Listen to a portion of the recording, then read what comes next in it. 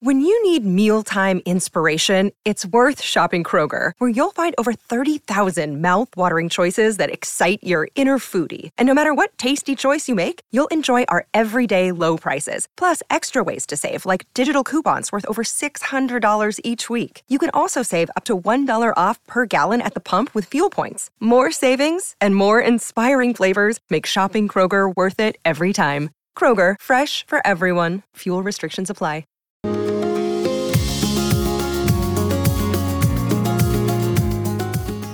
This is the Thoughts from a Page podcast, which is now a member of the Evergreen Podcasts Network. My name is Cindy Burnett, and each episode I interview authors about their latest works. For more book recommendations, check out my earlier episodes and my website, thoughtsfromapage.com, and follow me on Facebook and Instagram at Thoughts From A Page. Today, I am interviewing Stephen Rowley about The Guncle, his third book. Stephen has worked as a freelance writer, newspaper columnist, and screenwriter. Originally from Portland, Maine, Rowley is a graduate of Emerson College. He lives in Palm Springs, California. I had a ball speaking with him, and I hope you enjoy our conversation.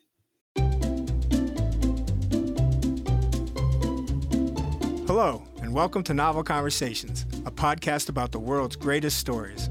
I'm your host, Frank Lavallo, and for each episode of Novel Conversations, I talk to two readers about one book. And together, we summarize the story for you. We introduce you to the characters, we tell you what happens to them, and we read from the book along the way. So if you love hearing a good story, you're in the right place. Our 9th season is coming this fall. Tune in to hear from some of the all-time great authors, Charles Dickens, Jules Verne, F. Scott Fitzgerald, and more. Subscribe to Novel Conversations wherever you listen to podcasts.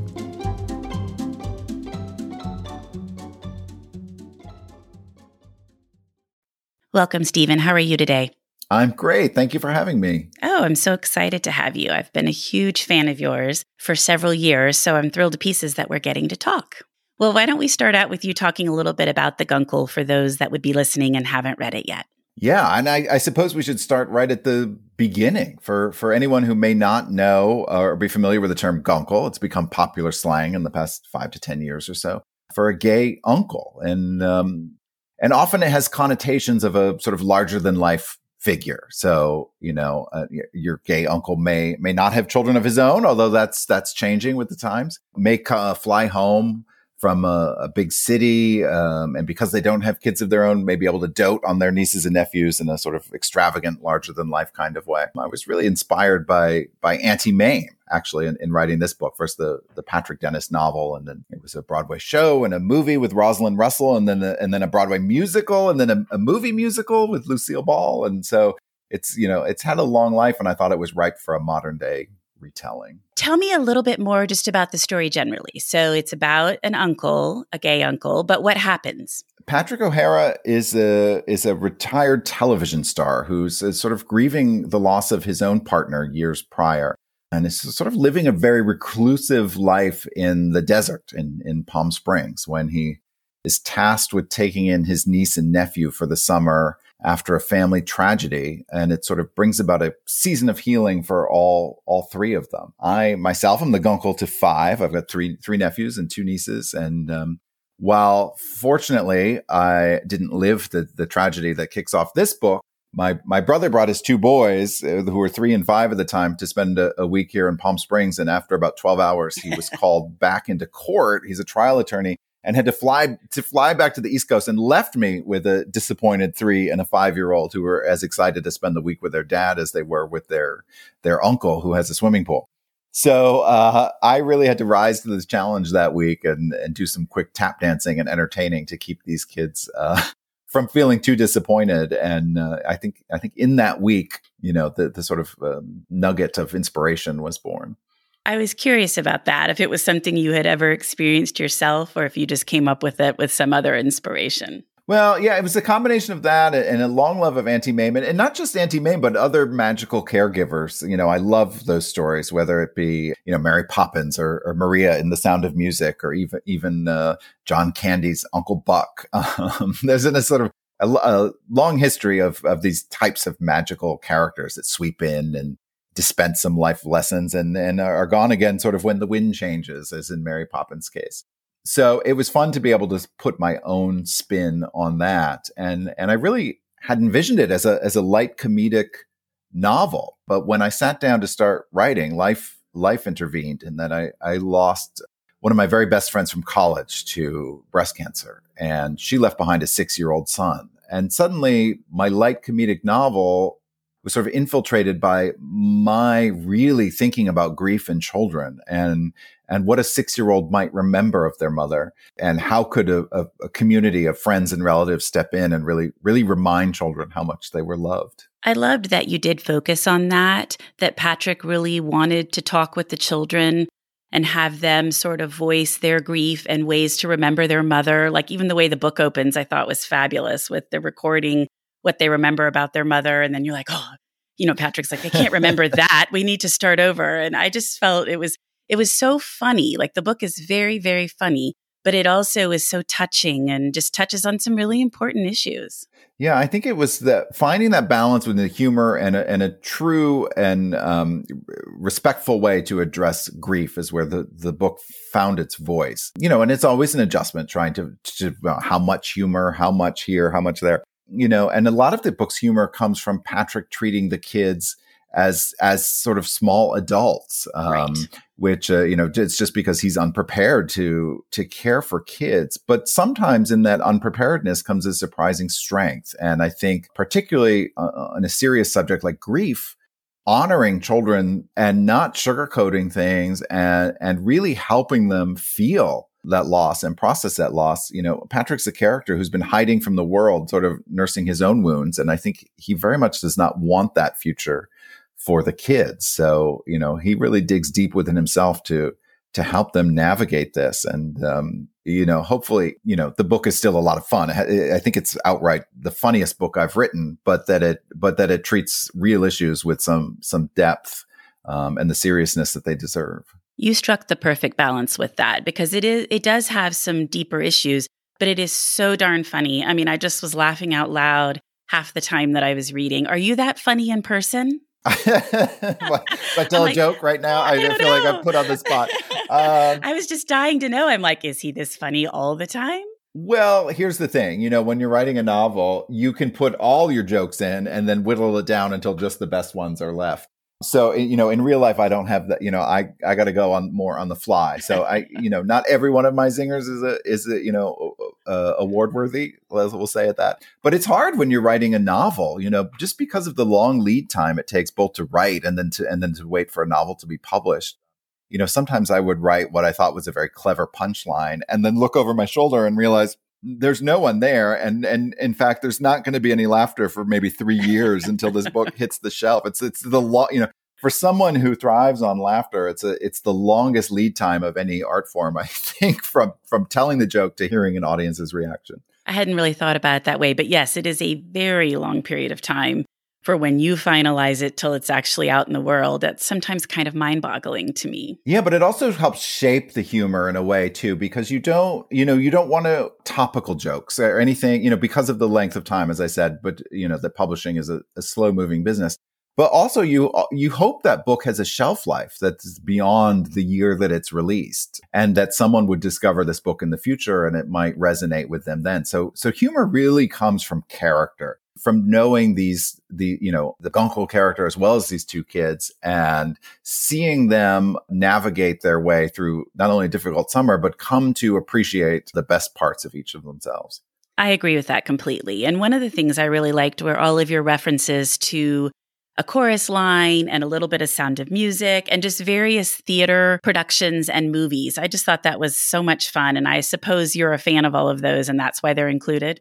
Oh, for sure. Yeah. Well, see that. How smart of me. If I make all my references dated to begin with, then then they won't feel as dated when the book comes out. But no, so Patrick's strengths, as a caregiver, and what I really wanted to explore, because there's so many fascinating LGBTQ plus families now, and queer people raising children, that what I thought about the strengths that this community can bring, and it's really our empathy and our humor and our pop cultural references and our politics and everything that comes from that is informed by our experience as living out gay lives. Pop culture is hugely important to the community. And so not only do I have things that I love, but it seemed right that Patrick would want to educate the kids in what he sees is worthy movies and references. I love that. And I thought it was great that he had the kids quoting Grey Gardens by the end. Yeah, because you want all 6 and 9-year-olds quoting obscure documentary films. Yeah, of course. I know, which was then made into a Broadway musical. So it was, and then an HBO movie. Yeah, exactly. Yeah. Like Anti-Mame, Grey Gardens has had an extended life of its own. It definitely has. Well, what was your highlight of writing The Guncle? Oh, goodness. I think, because I don't have children myself, the real highlight for me was imagining what I would have to offer or how I would either rise to the challenge or maybe perhaps sink in any given circumstance. So, I think there's no denying that raising children is one of life's biggest emotional experiences. And I was very aware as an artist, as a writer, not having that in my arsenal. So it was interesting to imagine that and see where that might take me. Well, I thought you did very well with that. I have 3 children. And so as I was reading your book and seeing some of the things that were playing out, I remembered when my kids were that age. And I thought, okay, he hit the nail on the head with some of those things. Oh, that's so great to hear. It's so great to hear. Because as much, and as I said, I've got 5 nieces and nephews and many friends with kids. And as much as I, think I've done the research or think I know how a kid would feel. And listen, we were all kids ourselves one day. We're not that far removed from the experience of what it felt like. There's still a little bit of, my own magic and my own interpretation I have to put into these characters. And so it's rewarding to hear when people think I got them right. You absolutely did.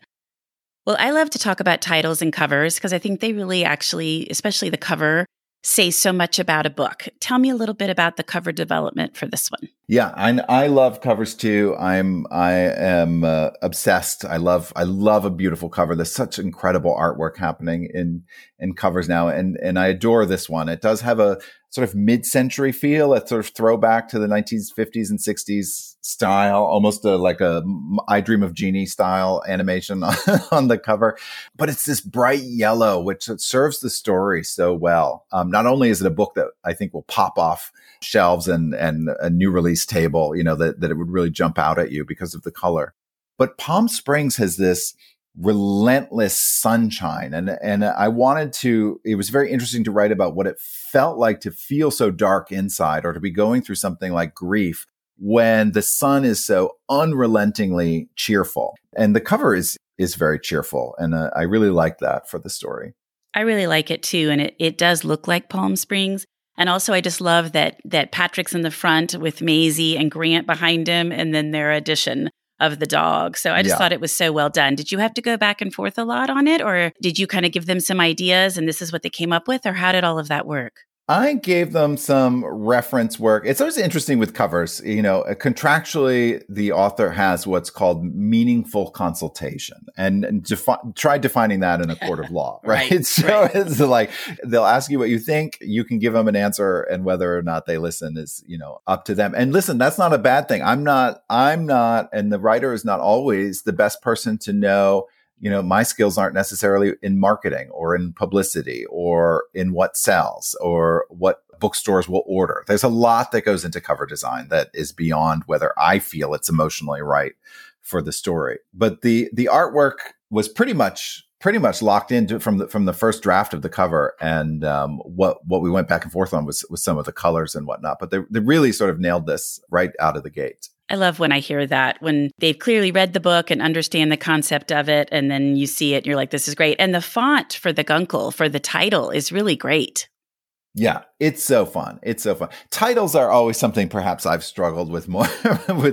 My first book called Lily and the Octopus, when I sold that manuscript, it was just called The Octopus. My second book was The Editor, and now The Guncle. So maybe I need to reach a little deeper in for titles for something else, but we'll see. There's titling a book is an art form in and of itself. I agree. And it's always so interesting to hear how that comes about, because it seems like it's either the title that it always was, or people go through like 50 to 100 titles and they finally land on something. But I think The Guncle is perfect.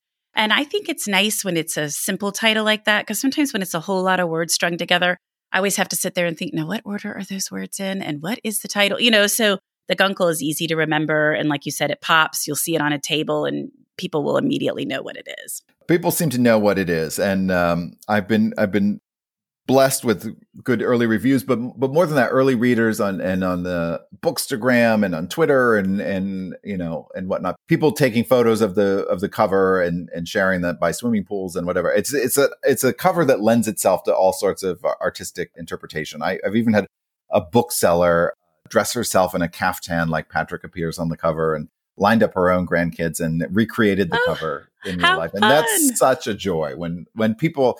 There's such a wonderful community of readers now, which I just love because writing it can feel like a very solitary occupation. So when you see people take something that you do and are inspired to, not only read it and maybe share their thoughts about the book, but then create these, incredible images to share online, it's just so rewarding. It's so much fun. I love Bookstagram. I joined it 5 years ago. So kind of on the, when it was not just beginning, but it wasn't nearly as big as it is now. And I just think people are so creative and it's so much fun. And I learn about so many books that I wasn't aware of. And I'm always just amazed at people's creativity. Yeah, it's surprising to me that they invest so much of themselves in these books. And it is just pure joy for an author. I bet. Well, do you have a favorite of your books or a favorite character in your books? Well, all right. Now, I don't have children. We just went over this, but that is asking me to pick a favorite child. And I would be hard pressed to do that. I love them all for different reasons. And sometimes it's not just for the story itself or whatever. It's for, I know what I lived through to get that published or to find that a home. And so it's hard to separate out my feeling just for the book itself. I will say Patrick, while Patrick is grieving and he's a little bit darker than I am, our senses of humor are probably most in line. And so I have a real affection for him. And it's hard, I hear people say like, oh, I want Patrick to be my best friend, or I love Patrick's the funniest guy ever. And there's always a split second where I'm like, oh, I've got to tell him that, I got to pick up the phone and tell Patrick that. And I was just, it's just a fraction of a second that, you forget that he's not real, but that's how how large he lives in my mind. I love that. I think it's so interesting when authors talk about their characters that way. Like they, in their free time, they're like, I wonder what Patrick's doing now or what's happening with him. It's interesting because you spend so much time creating them. I'm sure after a while they do seem almost real. Yeah. Well, this is the first book I've written where I'm not promising anything, I'm not saying anything, I'm not announcing anything. But this is the first book I've read where I felt, I would like to revisit these characters. Maybe that there's a world where there could be a sequel. We'll just say that. Oh, that's very good news. Well, before we move on to what you're working on now, I just want to talk a tiny bit about The Editor because I absolutely loved that book. It was in my top 10 the year that it came out. And I was so curious about tackling Jackie Onassis and sort of where the idea for that story came about. Can we talk about that for a couple of minutes? Yeah, for sure. And I love that, and I'm thrilled always to talk about something new, but you hope that your backlist titles still resonate with people and still hold a place in their fond memories. And so I'm always thrilled to talk about previous work. Anyone who hasn't picked up The Editor, it's about a young writer in early 1990s New York who gets his big break when Jacqueline Onassis acquires his debut novel for Doubleday. And anybody who may not remember, Jackie O had a 15-year career as an editor after the death of her second husband. She really went to work and, had this really remarkable third act to her life where she had sublimated so much of herself to these two marriages, to these very visible and powerful men. And she was suddenly out of their shadow and doing what she wanted to do. And she had this remarkable career where she edited more than 100 titles. As I said, spanned 15 years. So it was really fascinating to research that. And I was lucky enough to have a supportive publisher who put me in touch with some of her former coworkers. And I got to speak to an author that she edited and read some of the books that she was editing at the time that this story took place. So I could try to forensically recreate what else was on her desk or what other topics she was interested in at the time. That was really fascinating and a challenge that I took very, very seriously. And so it's great to hear that you enjoyed it. The inspiration from that, though, because it is a novel, I did not ever work with Jackie Onassis. Although people do ask me, so what was it like to work with her? And I was like, no, those two magic words on the cover, a novel. It wasn't actually me. But the inspiration came from my first novel, actually, Lily and the Octopus, which was sort of deeply autobiographical and was a book that I was expecting not really to find an audience. I wasn't even sure I would be able to publish it. I thought, maybe I would have to self-publish it.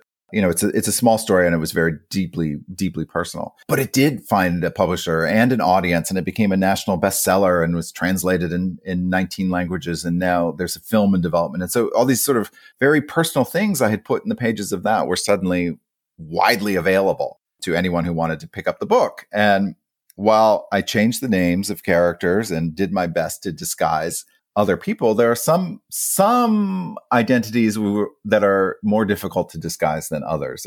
Mom being one of them, and somehow readers crack that code. Yes, they're so smart, right?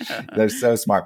So ultimately, it was a very rewarding experience, but I was lucky, and so when it came time to think of a follow up, I wrote a story about a young writer who had written about his mother and what it would be like to have a book that he thought was deeply personal suddenly become much bigger than he expected. And so the device that I came up with was, if Jacqueline Onassis had been his editor, wouldn't the book suddenly be getting a lot more attention than perhaps he'd intended from the outset? Well, I did not realize she had that career until your book. And I did so much research afterwards because it was completely fascinating to me that she had done that. But can you imagine you get a book deal and you show up and she's your editor? It's so much fun. I mean, that's it. I really wanted to lean into the fantasy of that. Like, what if you had the opportunity to work with an icon, and what glimpses of an icon, of their humanity, of them as a person? There's these little scenes with her, walking on a beach or just witnessing her kick off her shoes and tuck one leg under herself on the couch or something like these sort of little glimpses of, how we might see other people, but you never really get behind, sort of the sunglasses of the iconic Jackie O. And so that was a lot of fun to research, but not only imagining from working with her from a writer's perspective, but imagine being her coworker or, walking into the break room and she's fixing coffee, hey, Jackie, how was your weekend? What would that experience be like? The whole thing was just so much fun to imagine. I think that's what I liked about the book so well, is you brought all of that to life so vividly that I just felt like I was getting a kind of behind the curtain look at her and what it would be like to work with her or to have her edit my book or whatever it was. I just absolutely loved that book. Yay. That's so great to hear. Well, and I absolutely love The Guncle too. So funny. And I can't wait to recommend it to everybody and to hear everybody's thoughts on how great it is. It's such a joy to finally be able to share this book with readers. I mentioned before, so publishing can be a slow process. So the fact that it's finally here, it's such a summer book. It looks summery. It looks like it should be thrown in a beach bag. And so I'm thrilled that, it arrives just in time for kickoff to a summer, particularly, after a year when we didn't really get to live a full summer last year. So I think all sorts of anticipation, and I'm ready for it. Well, when we were talking about the cover, I was thinking it is the perfect beach book because just taking it at the pool or at the beach in your bag, all of that, it will be just perfect for that. And everybody will actually be doing those things this summer. Yeah. And I had somebody on Instagram reach out today and post a photo of the book with a comment like, be careful if you read this in public because you're likely to laugh out loud and people will shoot you strange looks. And that was so much fun for me to hear because I know people have sometimes been afraid of my first novel, Lily and the Octopus, reading it in public because they've cried and they were like, you'll end up sobbing in public and just be careful. Don't read it on a plane. Don't read it on a train. So to have this as a nice bookend now to that experience, I think it's much safer to laugh in public, I think, than. Well, then boohoo. I agree with that. I actually had started on the plane ride home. My daughter and I had gone to southern Utah to some of the national parks last week. And so I was reading it on the plane and laughing out loud part of the time. And I was trying really hard not to laugh too loud so that I wasn't embarrassing my daughter. But there were times I couldn't help it. Well, that's great. By the way, Utah, beautiful national parks. Oh, they knew what they were doing when they founded Utah. Absolutely. We had so much fun. It was absolutely stunning. But what are you working on right now? I'd love to hear a little bit about that. Yeah. Well, both Lily and the Octopus and the editor are in the process of being translated to the big screen. So I did not write the adaptation of Lily, but I did write the adaptation for The Editor. And so COVID has slowed down a lot of film production and the development process, but both are sort of picking up steam on their journey to the screen. So that takes up some of my time. That's great news. I didn't know that about The Editor. Yeah, and it's fun to imagine an actress taking on Jackie like this. If we've never seen her this, as many times as the Kennedys have been portrayed on screen, it's always sort of been around Camelot, around the White House years or the assassination. And so I'm very excited to see this Jackie, sort of 60-year-old Jackie, career woman, portrayed on the screen. So it's fun to think about different actresses and how they might do that. I agree. Yeah, I had an Audible original story called The Dogs of Venice come out in December, and that's been fun, narrated by Neil Patrick Harris. It was fun to write last year when none of us were able to really travel, and so to be able to travel to Italy and through fiction was a lot of fun for me. And I am working on a new book. We'll see. I don't always like to talk about it too much ahead of time, but I knew, no judgment on any writers who haven't been able to work this past year, but I knew as soon as we were able to sort of rejoin the world that I would not want to be stuck to my desk. So tried to work hard last year to get something new done. Well, I look forward to hearing more about that when it's further along. Yay. Well, before we wrap up, what have you read recently that you really liked? Oh, goodness. Well, I'm doing a couple virtual events in conversation. I just finished The Good Sister by Sally Hepworth, which I love. I love a good sort of, it's not quite a thriller. It's probably too strong a word, but I always admire books that are very different from what I write. But I've been revisiting some comedic novels as well in preparation for writing and promoting this book. So Less by Andrew Sean Greer, I recently reread, which has some delightful wordplay in it. There's the novel by Julia Claiborne Johnson, which I just loved, called Better Luck Next Time, about a 1930s divorce ranch in Reno that was very funny, very heartfelt. And I loved that one so much. I just read it actually in the last couple of weeks, and it was just so good. I continue to think about it. I just love that book. Yeah, that's my wheelhouse. Anything that balances humor and heart. And may sound like I'm obligated to say this. I'm not. But one of my favorite funny books, the funniest book I've read in the past year, is actually my husband's debut novel called The Star Is Bored, Byron Lane. Very, very funny book.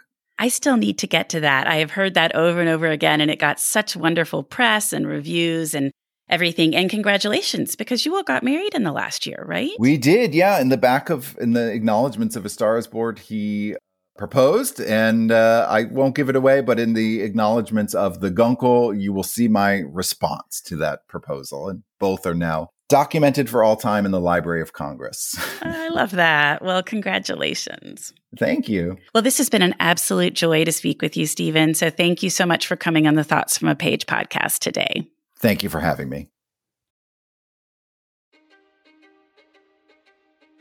History is complicated. The story of human progress is long, messy, and riddled with controversies big and small. On Conflicted, we dive headfirst into history's most infamous events and contentious figures. We try and untangle the good from the bad, the fact from the fiction, and the monsters from the misunderstood. Was Genghis Khan a murderous butcher or a civic pioneer? Did the Allied powers go too far in firebombing the German city of Dresden at the twilight of World War II? And how did the Marquis de Sade acquire such a sinister reputation? And was any of it true? These are just a few of the tough questions we wrestle with and investigate on Conflicted. So if you love history or just enjoy a good story, please join me, your host, Zach Cornwell, for a fascinating new topic each and every month. Conflicted, a history podcast, is available on Spotify, Apple, or wherever else you get your podcasts. I hope to see you soon.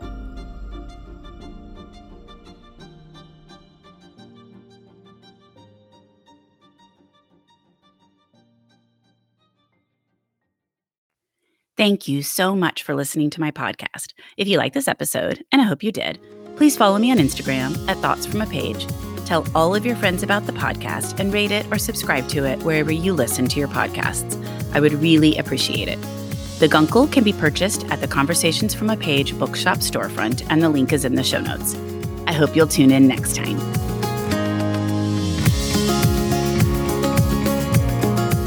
Hi, I'm Emma. And I'm Joe. And we're the Professional Book Nerds. 2 Mondays a month, we interview authors and talk about their upcoming books, what drives them, and their go-to order at the cafe. On Thursdays, we share recommendations and dive into topics readers face, like how do I actually read the books on my to-be read list? You can find the Professional Book Nerds podcast on Apple Podcasts, Spotify, or wherever you get your podcasts. Want to learn more about us? Our website is professionalbooknerds.com, and you can find us on Instagram, Twitter, and TikTok at ProBookNerds. We hope you'll come and listen, and as always, Happy reading.